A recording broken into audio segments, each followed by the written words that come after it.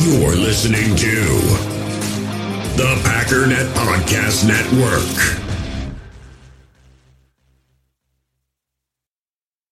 Another day is here, and you're ready for it. What to wear? Check.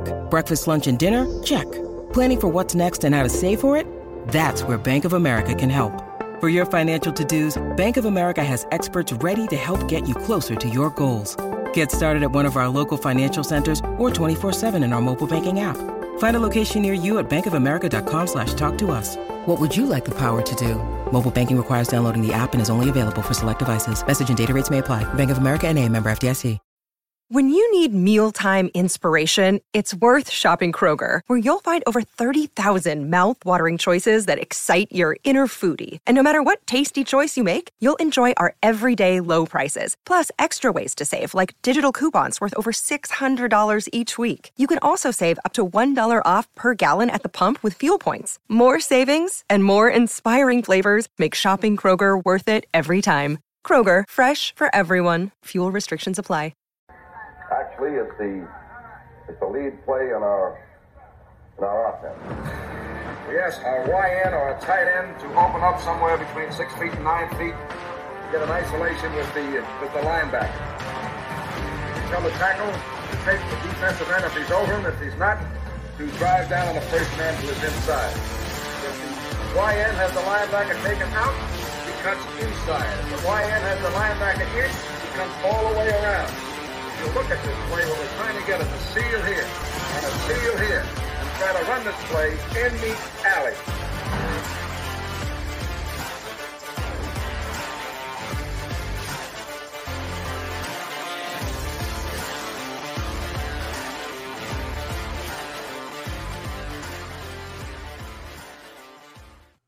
Hey, what's up, guys? Welcome to Packers Total Access. My name is Clayton. You can check us out on Packernet.com. You can find me on Twitter at Packers_access. You can email us, PackersTotalAccess@gmail.com. You can text us, 865-658-5824. I'm joined alongside Tim, live in Green Bay. We got Emilio live in Tennessee, ready to just get on here and talk a little Packers. I'll tell you, Tim, that morning show today was a lot of fun, man. We got a lot of feedback, a lot of people active in the comments. Obviously, we were reacting in real time to some of the Devondre Campbell stuff, this and that. But it was one of those shows that as soon as we wrapped up, I was like, you know what, man, I wish we could go live again right now. It was a blast. But how's your day been, Tim?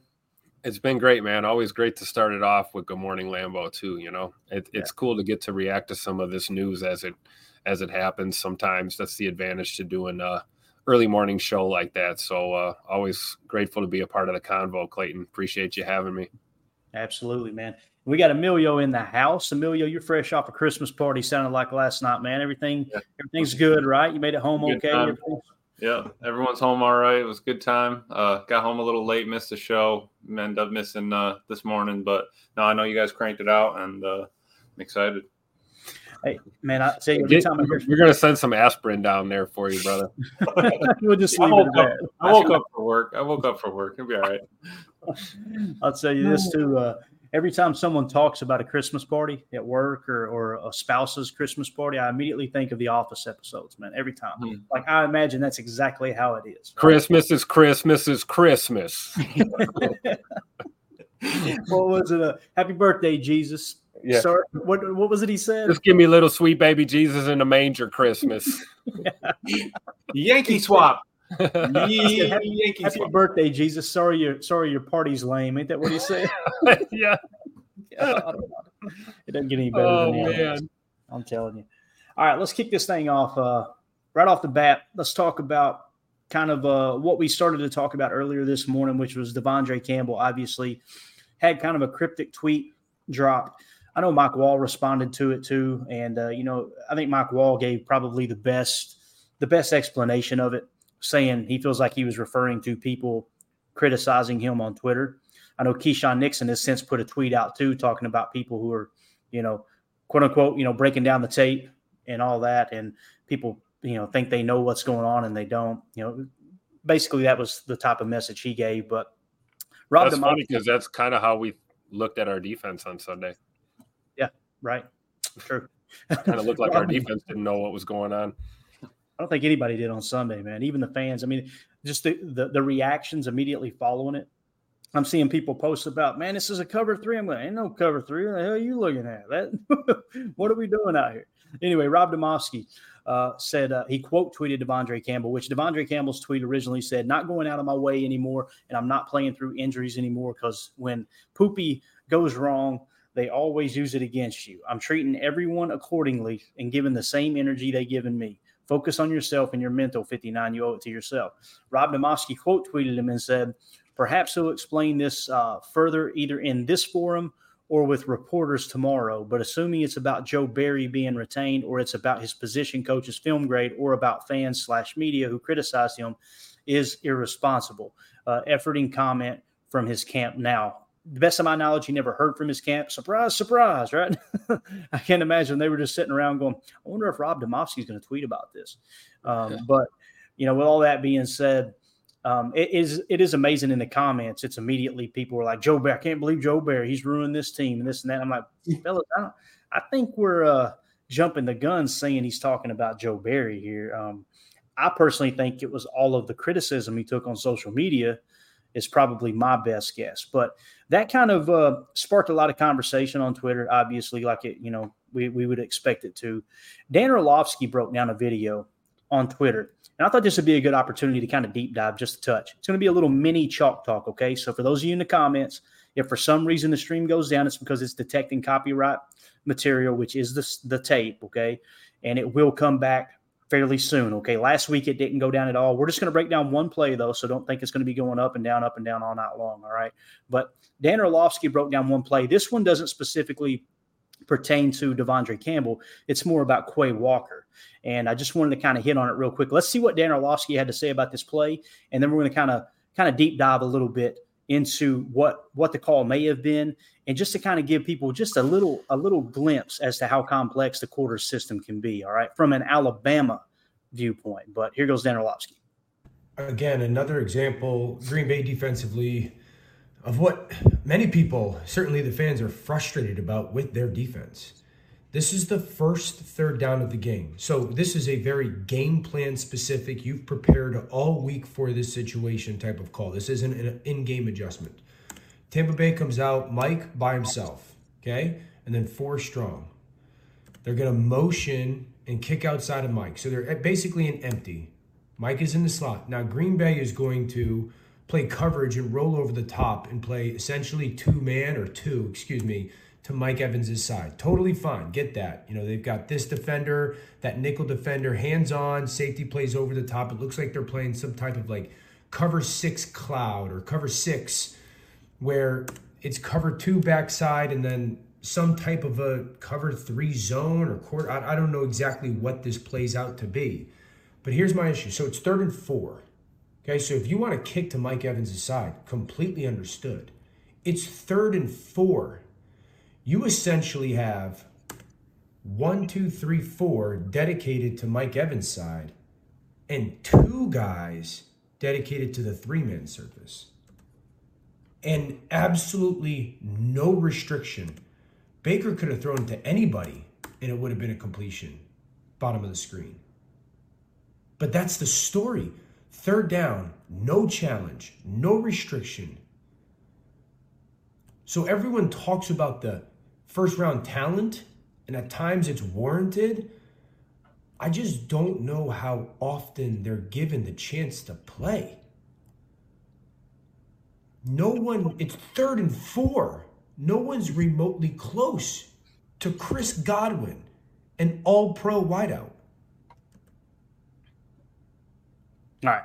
So here's the issue. First of all, everything Dan's saying is true, obviously. And listen, in no way, shape, or form are any of my comments here to say Dan doesn't know what he's talking about. Dan knows more about football. He's forgot more about football than I will ever know. Okay. I want to make that abundantly clear. But he took a minute and a half to kind of break a play down, right? Obviously, he couldn't get into all the details. So what I'm going to do is you will notice on that film, right? They were playing a shell. They were playing too high. Okay. So they started off in a quad look, what we call quad right. It's an empty quad right. They motion over to make a 2-by-3. Okay. So you got trips right and you got doubles on the left. Okay. So what I'm going to do is now play a quick video. You guys have heard me talk about man match principles within the quarters coverage, right? I've talked about it all year long. And every time I talk about it, I go, guys, there's no time. There's not enough time to break down every single coverage. I spoke to one college coach, and just in cover 3 alone, I've used this as a reference many, many times. He said they have 10 different cover 3 zone calls, meaning at one time the corner may play cut. He may play in, right? He may play cut. The next time, the safety may rob. The safety may be playing in the box and him cover the flat. The safety may be in the box and cover deep third, and the other safety rotate down and play hook. Like, there's a ton of different ways you could play, okay? I'm just going to give you guys a little smidget of Nick Saban's cover 7. And essentially what cover 7 is you've got 7 people in coverage, and on Tripp's side, you're going to play what we call box. You've heard me say box and triangle all year long, right? Watch this quick little clip, and then we'll go to the telestrator, and I'll try to explain what I'm seeing and how this was probably Quay Walker. I can't imagine Joe Barry said, "Hey, Quay, listen, buddy, if they go 3-by on this side, don't even focus on that side. Focus on the 2-by side where we've already got 3 defenders." I'm sorry, that wasn't the play call, but let's watch this box triangle video real quick. Thing in Saban's system is mod coverage with a 2 safety shell. Everything we'll talk about from here on are variations in that scheme to give different looks, defend different types of concepts, and create advantages for Alabama's defense. That means the defense may be in mod coverage in its vanilla form to one side and a triangle or box coverage variation to the other. Triangle coverage simply refers to 3 defenders over 2 receivers, which creates a triangle, and box coverage is 4 defenders over 3, which creates a box. How those triangles and boxes are created are the different calls in Saban's system. All right, so that's just a brief overview, right? I'm gonna bring you in here the telestrator real quick. I'm gonna go full screen. You guys confirm it's full screen for you. Yep. All right, cool. So here's that very look that Dan just broke down. So you can see they start off in quad, right? And I'm going to show you right here what I mean by quad. They're in an empty set. There's nobody in the backfield, right? You've got 4 receivers or targets on that side. So it's a 4-by-1, what we call quad right. All right. So now before the ball is snapped, they're going to motion a guy over. And again, keep in mind, they are in what I would imagine is 11 personnel. Actually, they may have been in 10 personnel because it looks like we might have a dime look here. So it's not a nickel 2-4-5. It's a dime look, and Quay's the only linebacker in there. That's the way I'm seeing it. When I say linebacker, excluding the edges who are technically outside linebackers. Okay. So now you see they shift over, right? Now you're going to end up with what we call a 2-by-3. Okay. So you got 3 targets on the right side. You got 2 on the left. So when they motion over, right here's what I want you to key in on is Quay. Keep in mind what we just talked about. No matter what the call is when you're playing zone match, and this could have been strictly spot drop, although I don't think it is, seeing how Keyshawn reacted to this play. Now, Keyshawn could be wrong too. All I know is somebody's wrong on this play. And stay as far away from everyone else on the field as possible. I promise you that wasn't the game plan going in. So it's going to be miscommunication or a missed assignment on this specific play. Dan didn't go into that great a detail. Again, he's breaking down plays from all 32 teams constantly. He's not going to take 15, 20 minutes to break down one play, especially one that was not a huge gain, although it was an important third down. So remember what we just talked about with the box, right? Up top, you've got 2 targets, right? You got 2 targets. The goal in everything in football, unless you're being aggressive and blitzing, just like a hat count in the run game, is to stay +1 in every situation. That's the number one goal, okay? So when we look at that with those 2 targets, right, you got 2 there, you got 3 down here. So the goal should be over these 2, you want 3. There's your 3 defenders. Over these 3, you want 4. Those are your 4 defenders. Notice there's no reason for Quay to be keyed in on the backfield because it's an empty set, right? So now let's take it and let's draw this out. Triangle, right? What we just talked about. 3 over 2 is triangle, right? 4 over 3 is box. Now, it's a funny looking box because Quay's cheated so far in, right? Now, watch how this plays out. Watch Quay. Key in on Quay right here. Okay, key in on Quay. As we roll the tape, watch what he does. Now, look, you see up top, right? He snugs up now. He's going to play a little press here, okay? It's not press man, but Dan Orlovsky, he said it right. Essentially what you've got is half, quarter, quarter. That's going to be half, quarter, quarter, right? So these defenders, where are they dropping to? You're going to notice Key is going to play, if it was cover 7 cut or cover 6 cut, this guy would break in on any short route. Instead, he's dropping deep. So it can't be cut. All right. So essentially what you're going to have, I believe this is Keyshawn Nixon here in the slot. He's going to go to the flat, and you're going to see Dre is going to key in over here. For whatever reason, I have no idea. Unless they specifically told him, I want you to bracket Mike Evans no matter what, that makes no sense with 3 targets over here. But you'll see him look over immediately. And the reason I think Quay's in the wrong here is key in on Jonathan Owens up top. When he snugs up, watch the technique he's playing. Ball snapped. He's playing inside leverage, right? Mm-hmm. So with him playing inside, and now you're seeing down here on the bottom, this defender going to the flat, he's seeing this guy kind of chopping down already. He's got to cover that. There's your deep quarter. What could be your quarter, but if there's no immediate threat, it looks like he's kind of playing cover 3. That could be the case. But nonetheless, there is your box. The only deal here is look how far out of position Quay is to help with that trips look. So you'll see him cheat. Look, that is not in the play call, guys. There's not a defensive coordinator in the league that's going to say, all right, we got a trip set here. Let's put 2 defenders on them. It's not. I think what happened was Quay got caught looking. I think Quay just peeked over. It's almost as if he didn't know what this guy was going to be covering, running, right? Jonathan Owens. And Jonathan Owens didn't know what Quay was going to be playing. Because notice how he's just ready to pass him off. Of course, if you look up top here too, right, up here, look at the technique he's playing with. They're both playing trail technique, which means they're expecting help over the top here. So I still think it is half quarter, although Dan at the end it was like, I don't even think it's that. Look at where all the leverage is. 2 deep on this side, 1 over here. To me, that's half where Quay is at. He covered no one. And I'm not here to bash Quay. I'm just simply pointing out, I have a hard time believing that was the defensive play call. So as you watch it play out, there's going to be a box cam here behind him too. And this will really show you just how he didn't really cover anyone on this play. So look at Quay in the middle. You see him down here, right? Let's watch him. See him cheat over last second, take a peek. J.O.'s playing inside technique, and Quay just drifts that way, and you leave 3 targets. You leave 3 targets open for 2 to cover. So I think, only thing I can, and listen, regardless if that's what it was or not. Go ahead. Oh, I was just going to say the only thing I can think of is with no running back in the backfield, Quay's cheating, thinking Evans is going to run a middle breaker or something. That's the only thing I can think of, which he kind of did.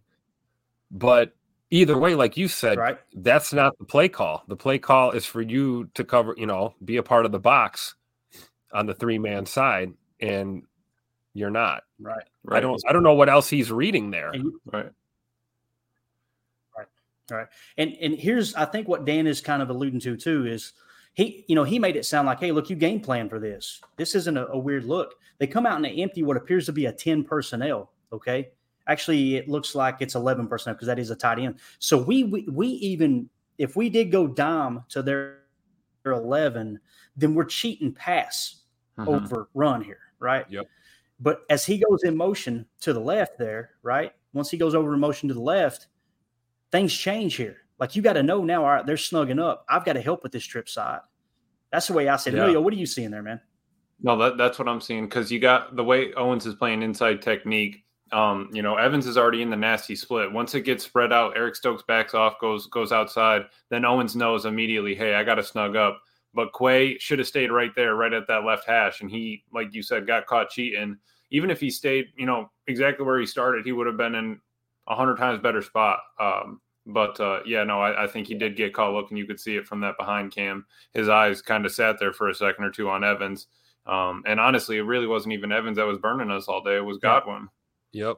And if Quay stays home, that ball doesn't even get thrown to that side of the field if Quay stays where he should be. I mean, he's already cheating pre-snap. He's not even near the left hash.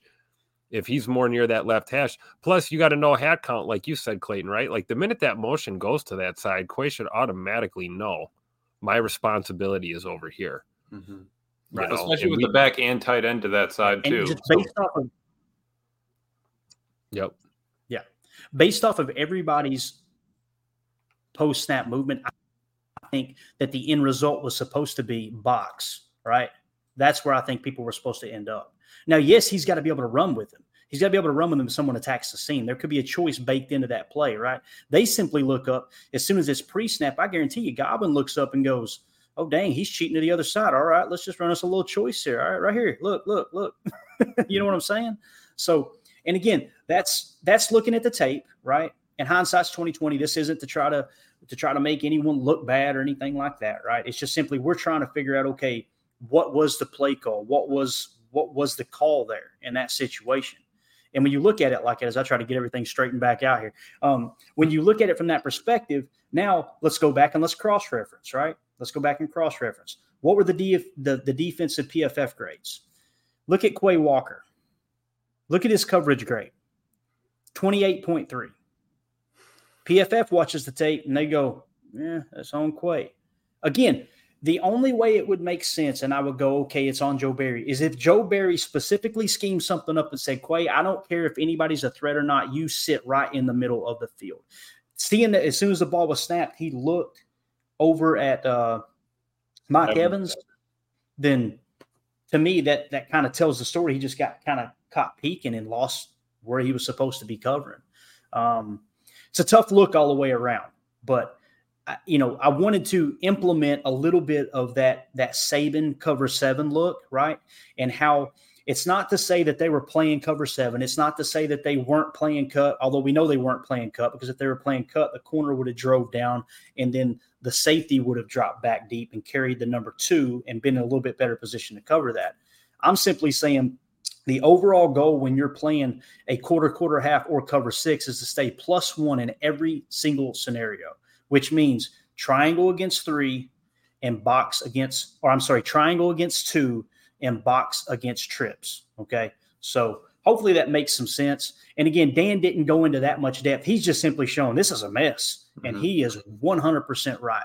That is a mess. So, Tim, any thoughts, anything you want to add to that? I just thought we'd kind of lead off with that because I was in here looking at the tape earlier and that kind of stood out to me. Sorry, guys. Doing a little housekeeping here. I think something about this, I don't know if it's per player or if it's a system thing. We've had enough talk about the scheme and the system. I don't know what it is about these players get an assignment and it's not just Quay. We've seen it from other guys that they feel like they've got to do a little more than what they're being asked to do all the time. Well, if I could maybe I could cheat here and then I can still get back to my assignment. Or maybe they're doing that. It's like, is it like over analysis or overthinking? Because I'm with you, Clayton. I can't see a scenario where, we're telling Quay to just stand in the middle of the field and do nothing. Right. It's not, you're taking yourself out of the play if you're just holding middle field on a play like that. Yeah, it's possible. It's definitely possible. And we're not in those meeting rooms, right? But I just don't. I think it's highly unlikely. Right. He could have given him an option, and when he went with his choice, he stuck with it a little too long, and Quay got caught looking. That's could be just something that simple, Right. It could have been. All it takes is one guy, like we said, right? One guy off assignment, off the 111th. Yep. Right. And that whole quad look, that quad empty look, I think it kind of threw a wrench in everything. I think when they come out, it's like, okay, oh crap, how are we going to defend this? And then when they motioned over, he got a little more lax, like, okay, they're trying to create a little space on that side. Let me key in on Mike Evans, which Mike Evans is a game wrecker. We know that.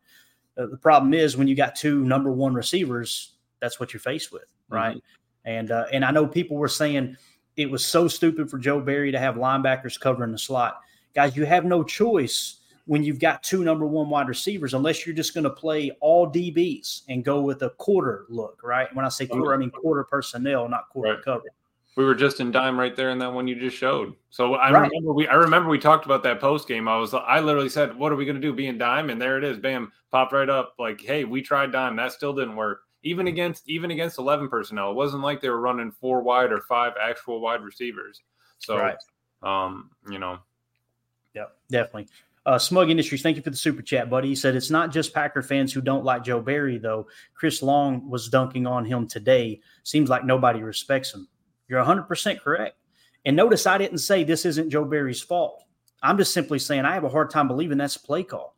And there are many people who just look at that video and go, just another Joe Barry special playing soft. Like, if let's put it this way, if that was his play call, he should have never been hired in the first place. I have a hard time believing that that was the play call. Now, again, you look at Mike Wall's video where he points out Devondre Campbell, and then we're trying to communicate. They don't get the communication in, and they end up burnt, right?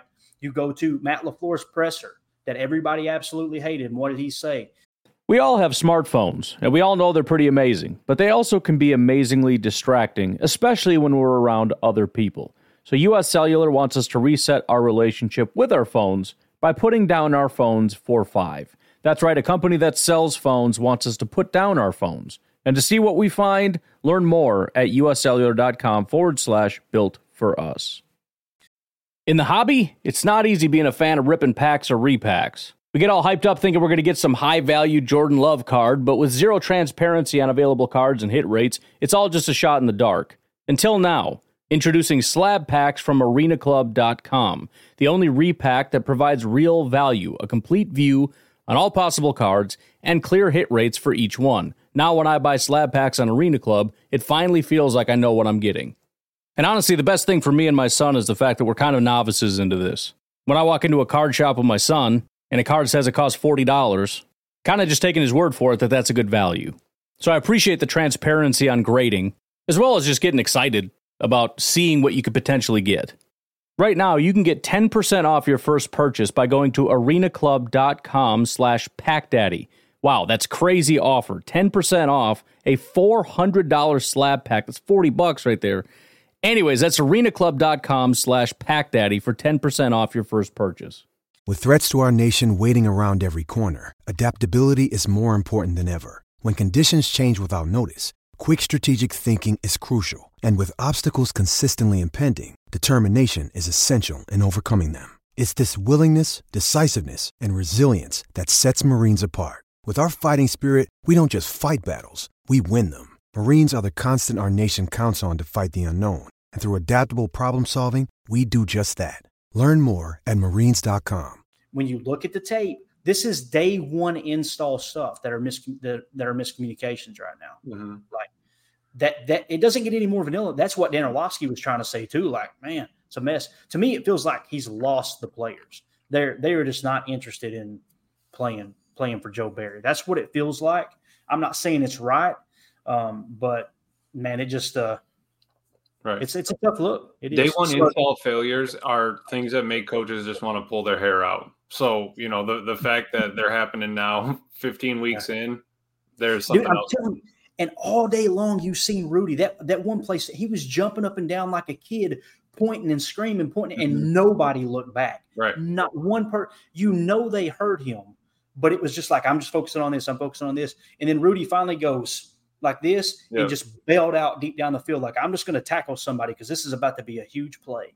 So he was upset about something in that situation, right? That something wasn't getting communicated. So it's a mess. Maybe the back 6 or 7 groups need to have those meetings like the offense has been having, just kind of get so that they could all get on the same page if that's what they're missing, option. Let me ask you this, who's the leader in that group? That's it. Who's the leader? Jaden Reed stepped up as a rookie and said, hey, listen, guys, we're going to figure this out. And guess what? They did. Mm-hmm. The offense is starting to cook, right? In right here, let's see. Number one Packer fan said, it's not excuses for Barry, in my opinion. Barry is not good, but it's the players too. I don't think players are trusting the scheme or the play calls. Thank you, number one Packer fan. Immediately when you show a tape like that, and I'm sure he's responded to someone who's making a smart aleck comment. Joe Barry apologist. You got to get out of that mindset, guys. Yep. That it's just this guy, Joe Barry, bad. Oh, Orange Man bad. That's society today. Like, Joe Barry bad, fire Joe Barry, get him gone. It's deeper than just that. He's going to be gone. I see no scenario where he's going to be the DC next year. But if you think these are going to magically correct themselves when you're drafting high athletic profile guys who at no time in college, some of these guys, the reason we went, who show me the draft expert that said Yep, Quay Walker. He's the one the Packers are taking. No one was saying it. We were all in the draft party going, who that? Whoa. And then we looked at the RAS and said, that's such a Goody pick right there, man. Not in a bad way. We wasn't going, oh, Goody screwed this one up. But it's like he loves those athletic freaks. The downside to that is they're maybe not as seasoned as other linebackers, as other defenders, right? And it's going to take time. Unfortunately, time ran out for Joe Barry. There's no doubt about that. So, yeah, I appreciate that, though, number one Packer fan. Thank you for kind of saying, okay, nobody's trying to make excuses for anyone. Mm-hmm. Look right here. Barry is bad. There it is. Got it. Yep. Hey, congratulations, Ari Ironminer. You're the first person I've heard say that, man. Like, it's everywhere. It was, you know what was crazy? Yesterday, guess what was trending on Twitter? Fire Joe Barry. I sent a screenshot to you guys earlier today. Guess what was trending today on Twitter? Fire LaFleur. Fire Matt LaFleur. Fire Mark Murphy. Fire the concession manager. Fire the parking lot flag waver. Fire the water boy. Fire everyone, right? We want blood. Let's see what Mike Hebring said in the super chat. He said Chris Godwin's top receptions in a game this year was 6 yards, 114. He had 10 for 155 Sunday. Yes, he did, Mike. He sure did, buddy. One of the top performances of the week. Yep. And what's amazing is you played with shell coverage. I didn't count one time other than the one Tampa 2 play, and I'm not saying it's not out there. Not one time did you play overly aggressive either. Look at Andy Herman's tweet where he drew up the picture, and he's pointing to the guy who caught the ball, right? He's pointing at him, and he's like, this guy scored a touchdown. And there's 2 defenders within 3 yards of him before the ball is even caught. And Dre is like right on the ball, ready to pick it off. Like, sorry, man, I can't look at that and go, whoa, what a bad play call. You had 2 people in position to make the play. There's enough blame to go around. That's all I'm saying. And will a top-level DC come in and straighten some of that up? Absolutely. You get one of the brightest young minds on the defensive side of the ball, you can clean up a lot of that. I'm just not hearing anybody throw names around. Like, I'm willing to bet no matter who it is, they're going to play a lot of zone. Everybody in the league does it. Mm-hmm, exactly. But, you talk to the Twitter experts, we should be playing press man 95% of the time. Look, so this right here, my man gets it right here. Look, Antonio Universe. I've never seen you in here, pal, but thanks for dropping by. Nakobe Dean was the Mike at Georgia. Walker was the Sam. Yep. So let me explain to you what that means, guy, for some people that may not understand what he's talking about with the lingo, okay? Yeah, well, Jen, I got to get to Jen's comment there. Let me get to that, and then I'll get right back to him. Jen said, love his Pepto pointer. Did you guys see that? Andy Herman? Yeah. Oh, Andy Herman, yeah. Hey, Andy, you're the best. Pointing on the screen with the Pepto-Bismol bottle. Sponsorship deal incoming. What a great touch. Yes. These last 3 games brought to you by Pepto-Bismol. Yeah, exactly. All right. So Antonio Universe said Nakobe Dean was like the Mike at Georgia. Walker was like the Sam. What he's talking about is if you're in a 4-3 defense, you've got a Will, a Mike, and a Sam. The Mike is basically the middle linebacker. The Sam will line up on the strong side, which is the tight end side. The Will line up on the weak. Typically, the Sam is a decent edge defender. They've used Nakobe Dean. If I remember correctly, he got drafted to Philadelphia, and that was the whole goal was we're going to play him at Sam. He can rush the quarterback. He can also set the edge. Pretty good run defender, right? A Mike is the guy. A Mike and a Will are the guys who patrol the middle of the field. They're coverage guys. You guys remember when we drafted Quay Walker, people immediately went, oh, we're going to use him in exotic blitzes. Remember us talking about that? We tried it. I was that guy. Yeah, right. No, I was too. I'm not, it's not to dog anybody. I was like, oh, look at this. We can do so many things. He's wearing a green dot. He's playing Mike. So, can he adjust? I hope so. He's got all the athletic ability in the world to go sideline. And there was one play there early on, too, where he ran down the reverse. Oh, man. Like you've seen it. It's like that dude is sideline to sideline. But unfortunately, you got situations like this, too, where inexperience is going to play a role.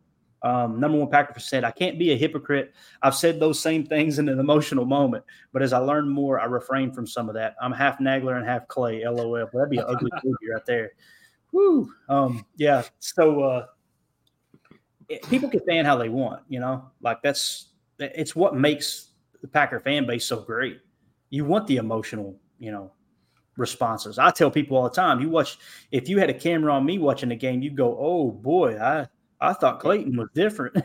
I just try to cool down and get on screen and go, okay, let's logically try to think through what the hell just happened. Mm-hmm. Yep. So that's all it is. All right, good deal. Let's see here. What else we got here? United Bates said, did anyone else have connection issues, or did I need to pay my internet bill? LOL. Hopefully it's not too bad. No, I think it was just maybe during that little chalk talk a smidge. It was a little laggy, but that was Yeah, we're using a Microsoft Surface tablet right now. So that's the first time I've tried to use the telestrator, which is why we're not doing chalk talk this week. Right. Because I figured that would happen.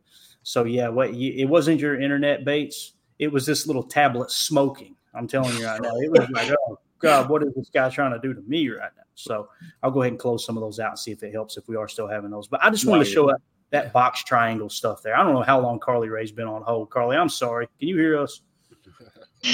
Yeah, I can hear you. I thought maybe with the tablet it might have been a bit different. You probably couldn't see me. It was off screen. You're exactly right. Mm-hmm. So this thing's smoking. It's glitching. We couldn't even see you at the bottom. Did you get to see that? Did you get to see that breakdown?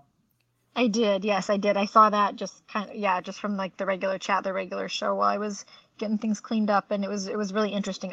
Honestly, I need to watch it again and watch it closer so I can, remember it better. But it was really neat.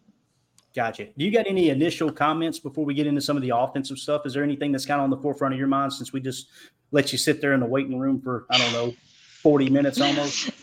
No. Kind of going back to the Joe Barry stuff. And I was wondering with the press conference that Matt LaFleur had, and he said, they asked him, is it, time to get a new defensive coordinator? He was like, no. And they asked him why, which was a really gutsy question. I thought that was great. And he said, because I've seen these guys execute it before, like they executed it early in the season. And so that kind of got me wondering, how do you go from like being able to execute something and doing it well than to totally it all just disintegrating? And part of it probably has to go with what some of you guys have been saying about losing the locker room and different things. But I was just wondering your guys' take on that. Like, how does that happen where you have something going and then it all just falls apart? I want to pause and give like a good, long, thought out answer to that, but it would be dishonest. I feel like the most honest answer sometimes, it's like when people get liquored up. You want to know how people really feel? Get them liquored up. They'll tell you, right? The initial reaction is Emilio's laughing. He's like, I seen that at the Christmas party last night. So the initial reaction is typically the honest one, right? And the first thing that came to mind for me was all of those people going, I thought trading Rasul was supposed to kill the culture. I'm just saying. That happened. They had a couple good performances. Jair had already spoken out, right? You trade Sewell. And it's like you have a couple good games, and it's like, oh, yeah, it didn't hurt the culture at all. You heard me say on the show, man, I thought it would really affect it. But I also added the caveat that you never have a culture problem when you're winning. The second you have a little bit of trouble, it can spiral when you have those type of moves, right? Well, what happened? The Giants game came, right? And now this game. And now what do you got? There was someone in the chat. I can't scroll back far enough to get to it. But someone in the chat earlier actually mentioned that they were watching Clubhouse Live and they had Devondre Campbell and Keyshawn Nixon in it. And Devondre Campbell was asked kind of about the meeting with the coordinator or whatever, the defensive meeting, and he acted very, very weird about it. You want me to read it off? Yeah, do you got it? Yeah, Robert Allen said, just watched Clubhouse Live from Green Bay, the Packers show that had Christian and Devondre on as hosts. Host asked him what it takes to fix a defense. He says there's so much I could say. He has a long pause when asked the original question. Then they bring him a brat, and the host says, "Saved by the brat." LOL. Original question is a little before 35. 35 minutes, so you can see that there are issues. Gotcha. Someone brought him a brat. Yeah. Talk about run. That's like interference. Talk about the diversion, man. Yeah. That's the play action RPO. You gave him a double blink, like bring me the brat. Yeah. Hey, how about them brats? Anyway, next question. I guarantee you, if we went back and watched the video, you would see the waiter would be Mark Murphy with a wig on. Like, let's change the subject real quick. Want a brat? It's a tough look all the way around, man. And he added his answer was cookie cutter after he thought about it. Yep. But the beginning was interesting. So again, that's the wheels turning. And he said Keyshawn had a strange expression on his face when waiting for Dre to respond to that. Yep. Right. All right. Mike Hebring in the chat said, this is now officially a Matt LaFleur problem. I think we know who in the chat was hashtagging fire LaFleur earlier. Joe Barry is the sideshow. If Matt won't make a tough decision, he's not the right man to head coach this team in the offseason, of course. So you're saying because he wouldn't fire Barry immediately following that game, then he's not the head coach of the future? Are we forgetting how this offense is literally freaking propelling? So you're going to get rid of one of the top play callers in the league with arguably the youngest offense in the league? Like, I have to respectfully disagree, Mike. I do. He's going to be gone most likely, right? So firing him right now, what does that do? Now, immediately people said Philadelphia is in the hunt for a Super Bowl, and they were willing to admit they had a problem and fire their DC. How'd that work last night, guys? Did that magically fix the problem? They lost last night, right? Or did I look at that score wrong? Didn't they lose to the Seattle Seahawks last night? So there's not just by God, he's the problem. Get him out of here. That'll fix everything. Now, listen, I've heard some podcasts, and they will remain nameless, hearing them say, he's the problem. Why can't you see this? You think when he goes and watches the tape, it's like all of a sudden Matt LaFleur is an absolute moron. And I'm not saying Mike feels like this and is as passionate about this, but some of the podcasters are like, how can Matt LaFleur be so stupid that he doesn't see that this is the problem? Guys, he knows it's the problem. He knows it's the problem. And there, Mike Hebring said in the offseason, got you, buddy, got you. It'll happen in the offseason. I'm convinced of that. If you go watch the presser and the Packer fans saying, fire Joe Barry, every freaking comment, that right there will probably be enough to get it done. I've just been a Packer fan long enough to remember fire Dom Capers, fire Mike Pettin. Now it's fire Joe Barry. And it's like, what's the issue? What did we just lay out? Quay Walker missed an assignment. Got it. Okay, he played Sam at Georgia, but boy, he got a great RAS. Maybe we're asking people to do things they can't do. Like Demarius Randall. Y'all remember Demarius Randall? Yeah. Remember when they drafted him, right? And they tried to move him to safety, to corner, all this. Oh, wait, it doesn't matter. He's going to be great. We're just going to fit a square peg into a round hole because he fits our criteria. Never panned out. Never did. Another one was HaHa Clinton Dix, right? Yeah. HaHa Clinton Dix never did really cut the corner. Amazing person. One of the best football names ever, too. Love what he does with whatever police agency. He does a lot of work like that. It's something he's passionate about, supporting police officers and wanting to be one himself. Respect that and appreciate it all. But you're trying to fit square pegs into round holes. You did it with Rashawn Gary too. Now we've got to acknowledge the positives of this too, the positives, as Coach Mike would say. Rashawn Gary was someone who played the interior at Michigan, and the stats were so bad. I'll never forget. I went to my buddy Jeremy Henry. I went to him. He's a big Michigan fan. I said, "Hey man, tell me about Rashawn Gary." He said, "Clayton, he's going to be phenomenal, dude." He said he was so unselfish at Michigan, and he just played the role they wanted him to play, 1 to 3 tech. Is essentially what he said. And I was going, okay, got it. And I just stayed everybody else was getting blocked by Rashawn Gary on Twitter because they were bashing him, right? And then all of a sudden, boom, he blows up. I went to Jeremy immediately. He was like, bro, you nailed it. You nailed it. So it can happen, but it's going to take some time, and everybody wants it to happen right now. So, let's see here. There was somebody else here in the chat real quick. Like Mike Hebring did say in the offseason. Let's see here. Doug Pointer says fixing the problem is less important than saving the locker room. If you think Joe Barry is what's wrong with the locker room, and you're one of those people that, I don't say that disrespectfully. I'm just having a conversation here. If you're one of those people that think what Devondre Campbell was saying was in reflection of, the coaching staff and not the fans, Mike Wall seemed to think it was about the fans because people were just absolutely roasting Dre all week long. It's amazing how the fans spent all that time bashing the hell out of Devondre Campbell because he's playing hurt. And then the second he speaks out, they go, oh, look, see, he's talking about Joe Barry. Nah, I think he might be talking about you. They get excited and they can't wait to just drag players, Barry, whoever they can through a cheese grater. It's like unbelievable. Didn't Devondre, wasn't he playing hurt last year as well and we didn't find out to the end of the season? Was that him or am I wrong?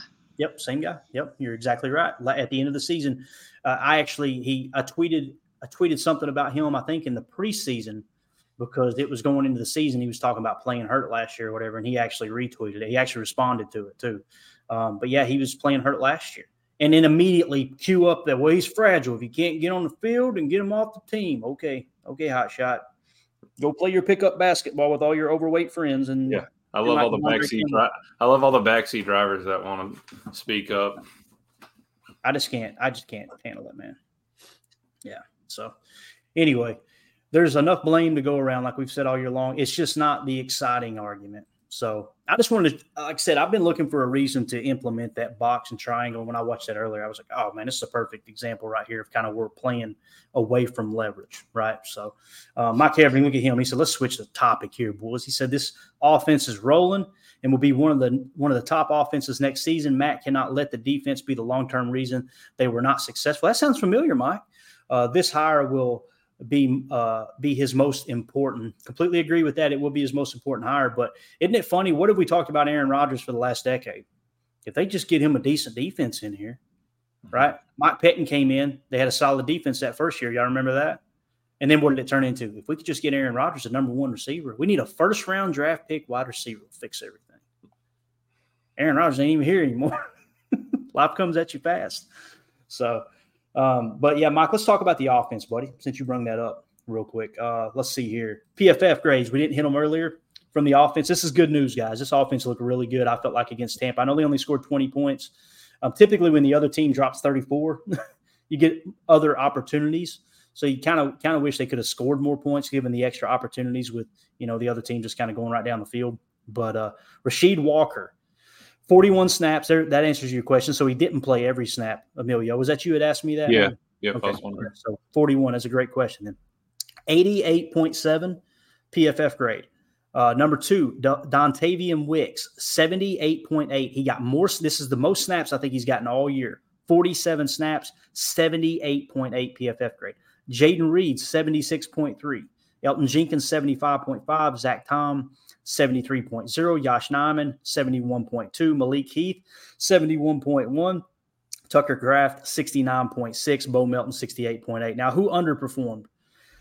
All those victory lappers with Josh Myers there a few weeks ago. Turn your head once again this week. 45.0 for Josh Myers. 44.3 pass blocking, 43.8 run blocking. Okay. Sean Ryan, I know a lot of people were excited about him. He only played 29 snaps. 47.5 was his grade. John Runyon played 31 snaps, and he actually graded out 66.6 with kind of the old John Runyon look, at 85.1 pass blocking grade. So solid pass blocking. Of course, his run blocking has always been bad. So when you kind of look at those grades and how they fall into place, you got to get excited about these receivers. I don't want to pile on Romeo Doubs. I think he is a great receiver. I think he's going to – I said going into this year, I think Romeo Doubs is a solid number 2 receiver. I didn't see him as a number 1. There was many people that see him as a number 1. 60.4.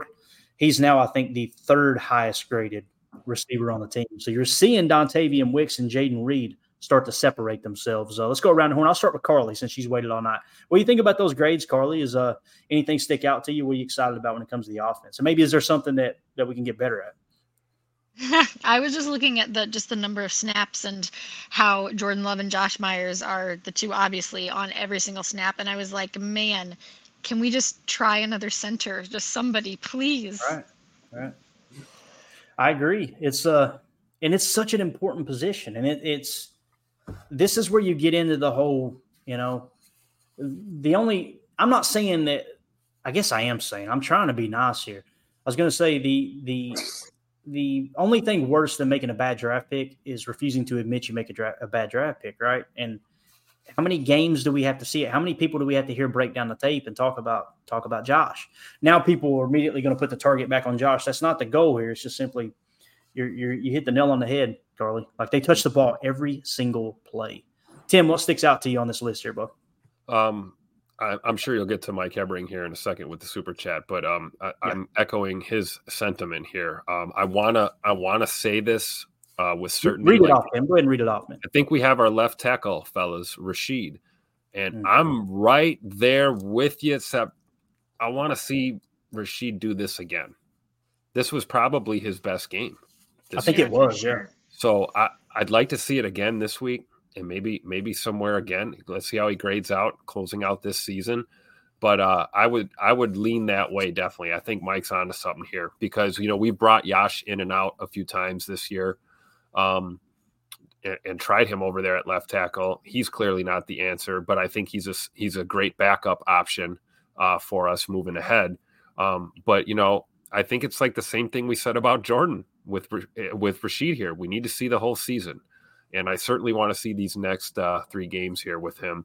If he can build on that performance and continue to be consistent over there, I'm going to be just as excited as Mike right now about him, because that would solve a lot of issues with us going forward, being one less point of emphasis on that offensive line, allow us to maybe address those issues at center and right guard rather than having to also think about left tackle beyond, Rashid Walker and whatever's going to happen with Bakhtiari. So I want to see consistency out of him. Mm-hmm. Yeah, definitely. And, I'm with you, Tim. I immediately think, okay, great game. Let's see some consistency, right? Let's continue to build off that. And I feel like he has been a little bit consistent here of late, right? So if you do, here's what's really cool, Emilio. If Rashid Walker is the left tackle of the future, and we know Zach Thomas the right tackle of the future, not only do you have one of the cheapest wide receivers, I think you do have the cheapest wide receiver room in the entire NFL. Mm-hmm. Now you're going to have one of the cheapest tackle rooms in the entire NFL. Oh, by the way, tackle and quarterback are the most expensive positions on the offensive side of the ball, right? Some would argue receiver is, but we know Green Bay's not going to break the bank for receivers. They never have, probably never will, right? But what do you think about that, Emilio? That left tackle room, man. That's Dollar Tree stuff, getting that trying to think of a high-end store here.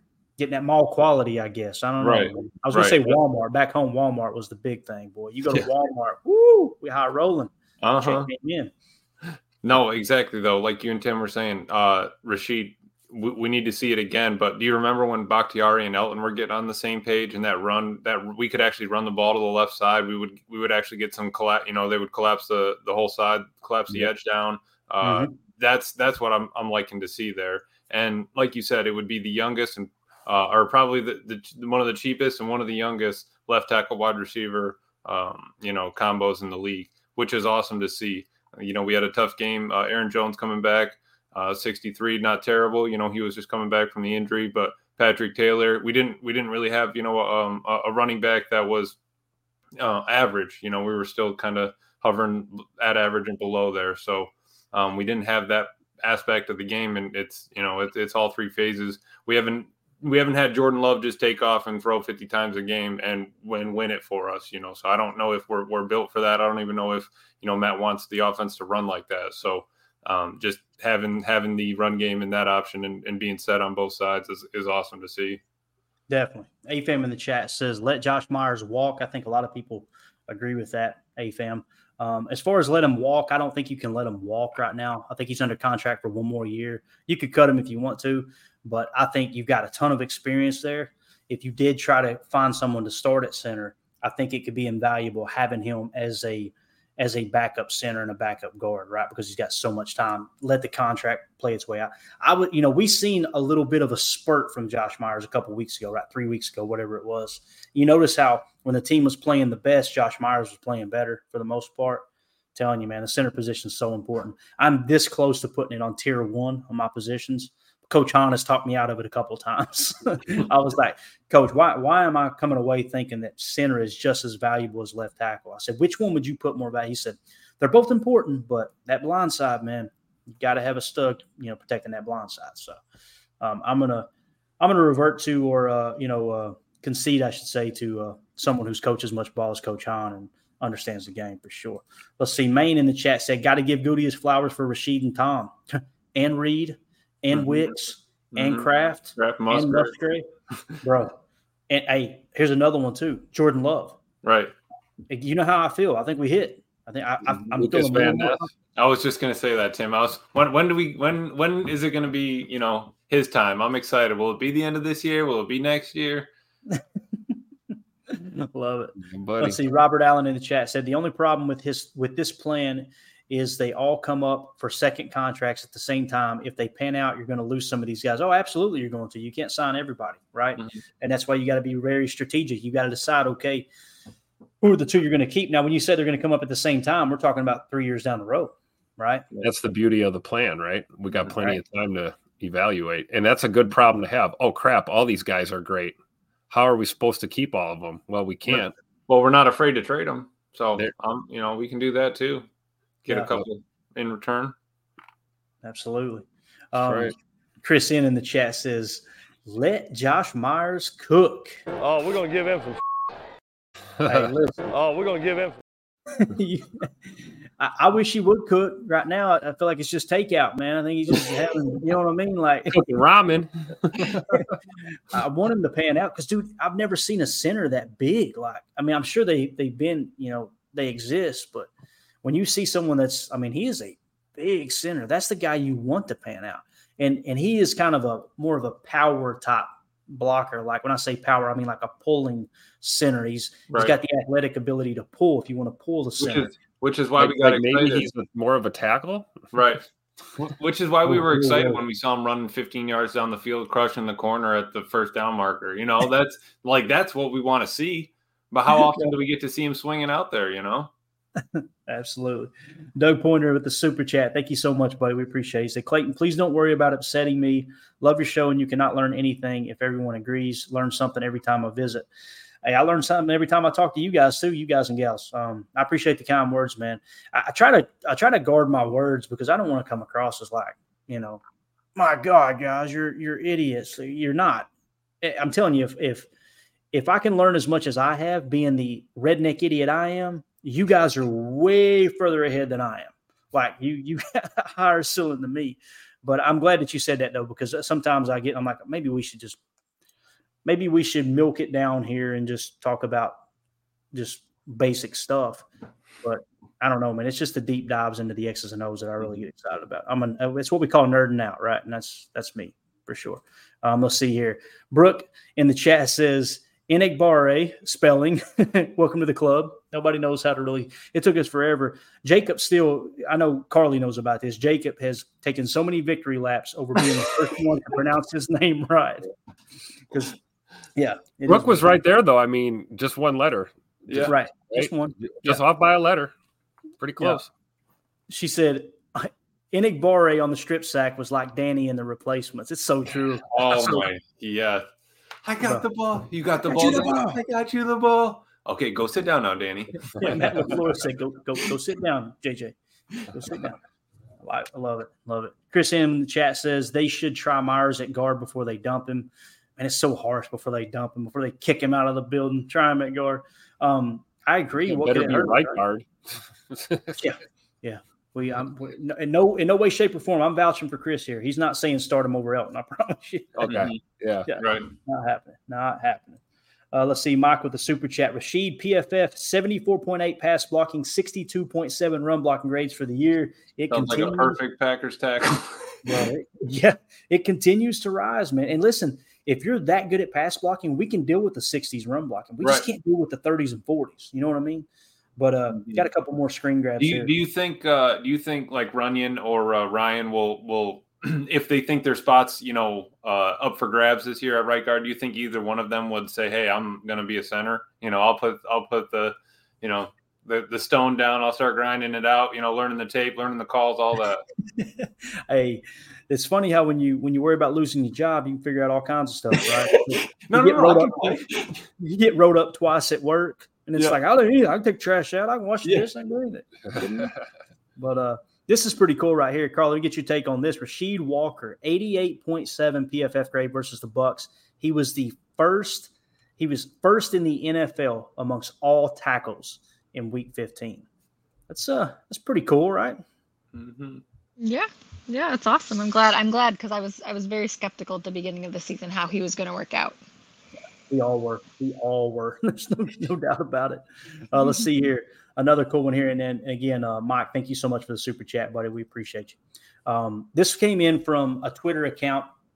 I don't know the person. Obviously, the name's Jacob, at Notions of Jacob. He said, unless things go way off the rails, Jordan Love probably ends his first season as starter with a stat line similar to 4,139 passing yards, 32 touchdowns, 13 interceptions, passer rating of 90.8. That's a big win, right? For a first-year starting quarterback playing in the youngest offense in the NFL. That was mind-boggling to me when I seen that. Like, I mean, I can't remember what I said at the first of the year. I want to say I said 25 and 15. I said 25 touchdowns, 15 interceptions. I'm happy with that performance. And 32 and 13 is what he's tracking. Mm-hmm. And imagine if he comes out this week against Carolina and somehow, some way throws 3 touchdowns and 0 interceptions. You know what I'm saying? That's going to skyrocket even more. It's pretty impressive. I mean, to break 4,000 yards in his first year starting would be unreal as well. Absolutely, man. If you guys would hit that like button for us so other Packer fans can find us. Carly there. Right there. We appreciate it. Thank you so much. Jacob Morley tweeted out. He had some bangers he tweeted out today. This was one.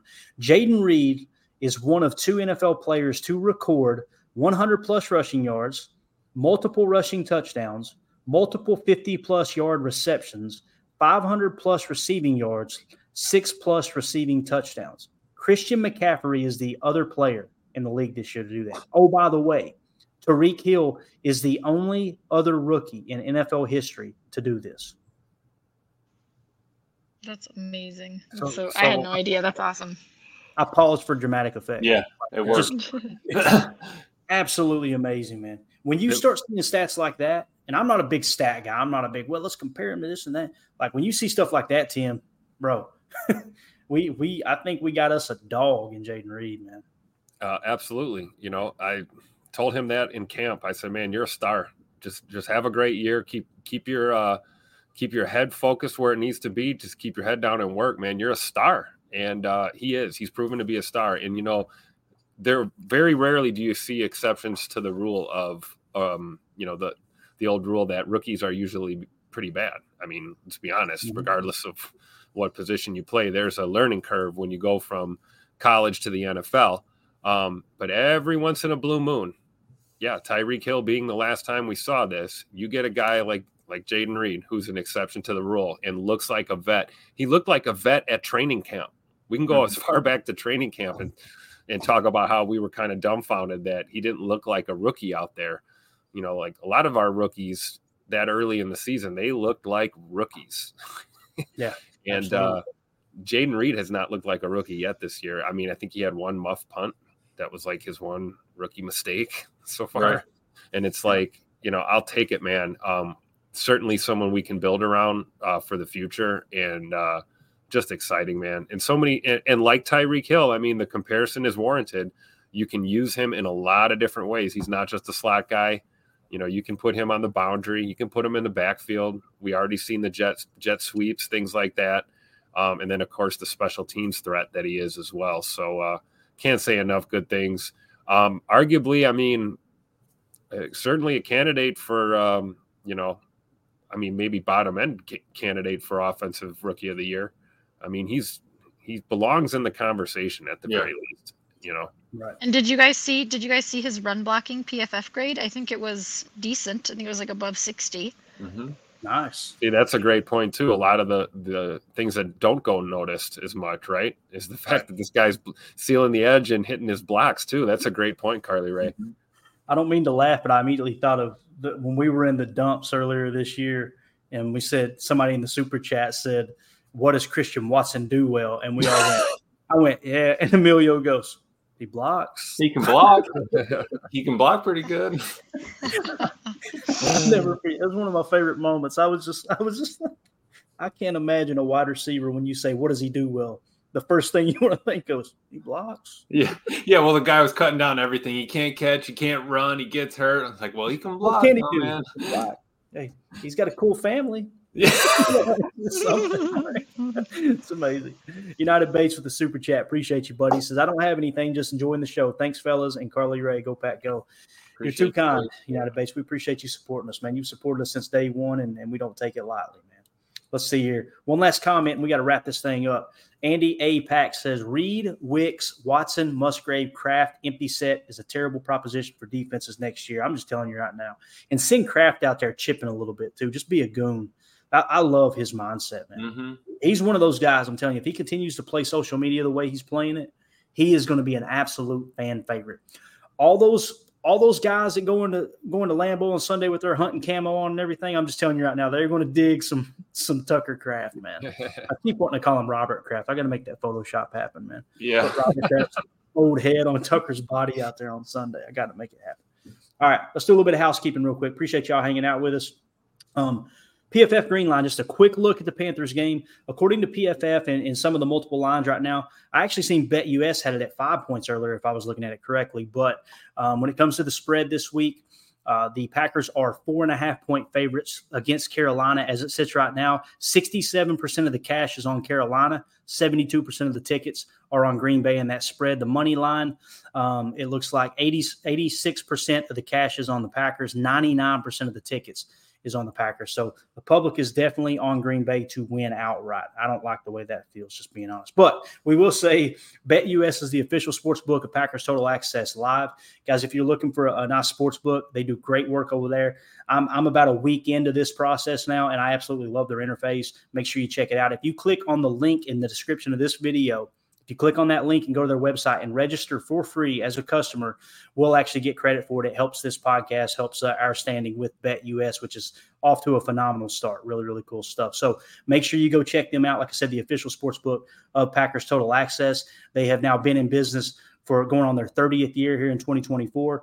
Excited about a partnership with them in the near future. They are America's favorite sports book. Now, we gave out 3 bets so far. And again, do not bet anything you can't afford to lose, okay? I can't say that enough. This isn't a gambling show, but since we partnered up with BetUS, I'm trying to find some of what I feel like are the best picks of the week as far as prop bets, mainly unders, to see if we can get people off on a positive start. I would really like it if, as a show, we could maybe make a pick together every week. Not that you have to put any money on it, right? But we could just kind of look at some of the stats. I just don't want a large majority of the show to turn into that. You know what I mean? This is Packers deep dive, and I definitely don't want to turn into that. But it might be a good way to kind of get into some of that stuff. You know, we gave, like I said, out of 3 picks that we've done the last few days here, we've hit 2 of the 3. So we're off to a good start there. Obviously, the Jalen Hurts under on the carries last night didn't hit, but we got the Gainwell one. So maybe we'll do something like that in the future. As we wrap up, though, and get parting thoughts, here is the latest standings look. Minnesota in the 6th seed at 7-7. Rams in the 7th seed at 7-7. In the 8th seed is Seattle at 7-7. I say seed, obviously it's just outside of the playoffs in the hunt. The number 9 is New Orleans at 7-7. Then you got Atlanta and Green Bay both at 6 and 8. Obviously, Atlanta has a tiebreaker over Green Bay. We're playing Minnesota coming up. That's going to be a huge game, here in a couple of weeks. So I think I heard something today. I think I heard Matt Schneidman say that someone ran kind of a simulation, and if the Packers beat the Carolina Panthers this week and they win out, right, they said they have a 90% chance of making the playoffs in that simulation that runs up to, I think, over 40,000 simulations in that specific site. I can't remember what site he said, but it was pretty cool. Just goes to show you there's still a shot at making the playoffs. I don't think anybody's expecting them to go on this, phenomenal run in the playoffs, but there still is some hope. I just want to see them finish strong. I want to see Jordan Love put all doubt in the back, in the rear view. You know what I mean, Tim? But parting thoughts here, man. What you got? Yeah, I mean, I think let's be real. That's the only path, simulation or not. You can't lose another game. You just can't. You cannot. If you lose another game, it's a wrap. We don't even need to have the playoff discussion. So I'm going to go out on a limb, and I'm going to take the positive approach. I think we're going to boat race Carolina on Christmas Eve. That's what I think. I think it's a get right game. At some point in time, the players are, we already talk about the players. If they're as frustrated as we think they are, at a certain point, you got to go, hey, we're the guys on the field, we can go out and take it upon ourselves to go out and win these football games. And we don't have to hear, the negative talk. So I really think it's a chance for this team to, like Clayton just alluded to here, finish strong. And you got to do that by getting a dub right now. You just dropped 2 games that you absolutely should have won, both of these games. So there's no margin of error. There is 0 margin of error now the rest of the year. You got to win out if you want to even talk about playoffs. So it starts with 1 game. Let's just get 1. And it's the Carolina Panthers. This is a beatable team. However, they are coming off a win, so we have to keep that in mind. But I want to go ahead and just be positive. And I'm not gonna entertain the we're gonna get lit up by Bryce Young. And I'm not with that sentiment. I'm a fan of this team, and I want to see them do well. So I'm going to root for them to win, and I'm going to go into this game thinking we can do it, and I believe we can, and I believe we will. I like it, Tim. I need all the optimism I can get, man. There's no doubt about it. We're going to learn a lot about the defense, specifically the players.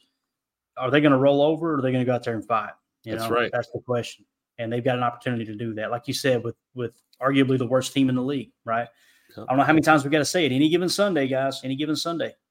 The fact that we're still surprised that the youngest team in the NFL is dropping games they should be winning after they won 3 that many would say they had no business winning, So, Carly, what you got? Parting thoughts? We already blew Emilio out here, man. He's enough. I have enough of this positive talk. Go ahead, Carly. What you got? You may be muted, Carly. She may have stepped away. We may have blew her out too. I don't know. No, sorry. I was on mute. That's all right. Sorry. I like what AFAM said in the chat here. Said, I guess it's not the end of the world. We could have Justin Fields. Hey, there it is. Comment of the night. Oh, man. I tell you, when you got Justin Fields, one thing's for sure. There is a 65% chance you're going to lose. I mean, it is what it is. That dude, I'm looking forward to that last week of the season. There's still a chance I might be there. I don't know. It's if I do go up there, I just want to see them demolish the Bears. But hopefully it's cold weather football. But yeah, I agree. It could be worse, Carly. We could have Justin Fields. Dude is not a good quarterback. Phenomenal athlete, but just not a good quarterback. And Bears fans do not want to accept the fact that they're looking and comparing Jordan Love to Justin Fields. And I'm sorry, it's not even close, man. It ain't. I think we got our QB of the future. I'm excited about it, man. Yep. One last comment from AFAM here. Hopefully Jay Love can start putting fears into the defenses. Right now, no fear, but we'll give him another year. I'll tell you what, he keeps making plays like he did, rolling out right and throwing that freaking laser to Jaden Reed. And Jaden Reed, man, as a rookie, my gosh, getting those feet down. I watch it again in slow motion. I'm like, how in the world did he – and again, it still blows my mind because when the ball left Love's hand, I said this over and over. I'm going to continue to say it because it's probably my favorite play of the year. When it left his hand, I'm like, there's no way it's going to get like, you know what I mean? It sped up the closer it got to Jaden Reed. It was a laser on the run. Looked a lot like 12. Pretty cool. So, yep. All right, we're going to get out of here, guys. We'll be back tomorrow for Good Morning Lambeau. Tim, you available in the morning, bud? Sure am. All right, we'll get up, grab us a cup of coffee. Mandy will be mad. She'll be over here in the hotel room trying to sleep, and I'll be waking her up again. So you know how that goes. But she's going to be exhausted, dude. They're out at the parks today, out there having a good time. I've been sitting here in the hotel staring at the wall, and I love it, dude. I wouldn't have it any other way. Last time I went to a park, I almost went to jail. I was just like, I cannot stand being around this many people. I need to be somewhere in a 5x5 cell-like room watching football tape, or I'm going to lose my mind. But that's why Mandy refers to me as the stick in the mud, and she is 100% correct. So all right, we're out of here. Carly, Tim, thank y'all for joining us. Really appreciate it. Emilio, thanks for being a quitter, buddy. I know you had to hop off because Jordan was probably home, but hey. He had to take 2 more aspirin. He'll be all right. That's exactly that Christmas party, man. That Christmas party will get you, no doubt. We need us a office video drop of a Christmas episode for sure, man. I'm telling you, when he marked that waitress's arm – what was that? Was it called the Benihana Christmas? Benihana Christmas. There it is. Yeah. Jim telling Dwight at the end of the table, he's like, what are they talking about? He's asking how to slaughter. What was it? Slaughter something, a goat or something? Oh, you got to get the knife directly under, slid it all the way around. God, I miss The Office, but I think we all agree there's no way it would make it in today's weak society. Probably not. They did that show at all. They get canceled so quick. But anyway, all right, we're out of here, guys. Appreciate y'all. For those of you listening on the pod, thank you for making us a part of your day. As always, let's go out and be the change we want to see in the world and go back. The power sweep. Actually, it's the lead play in our offense. We ask our YN or a tight end to open up somewhere between 6 feet and 9 feet.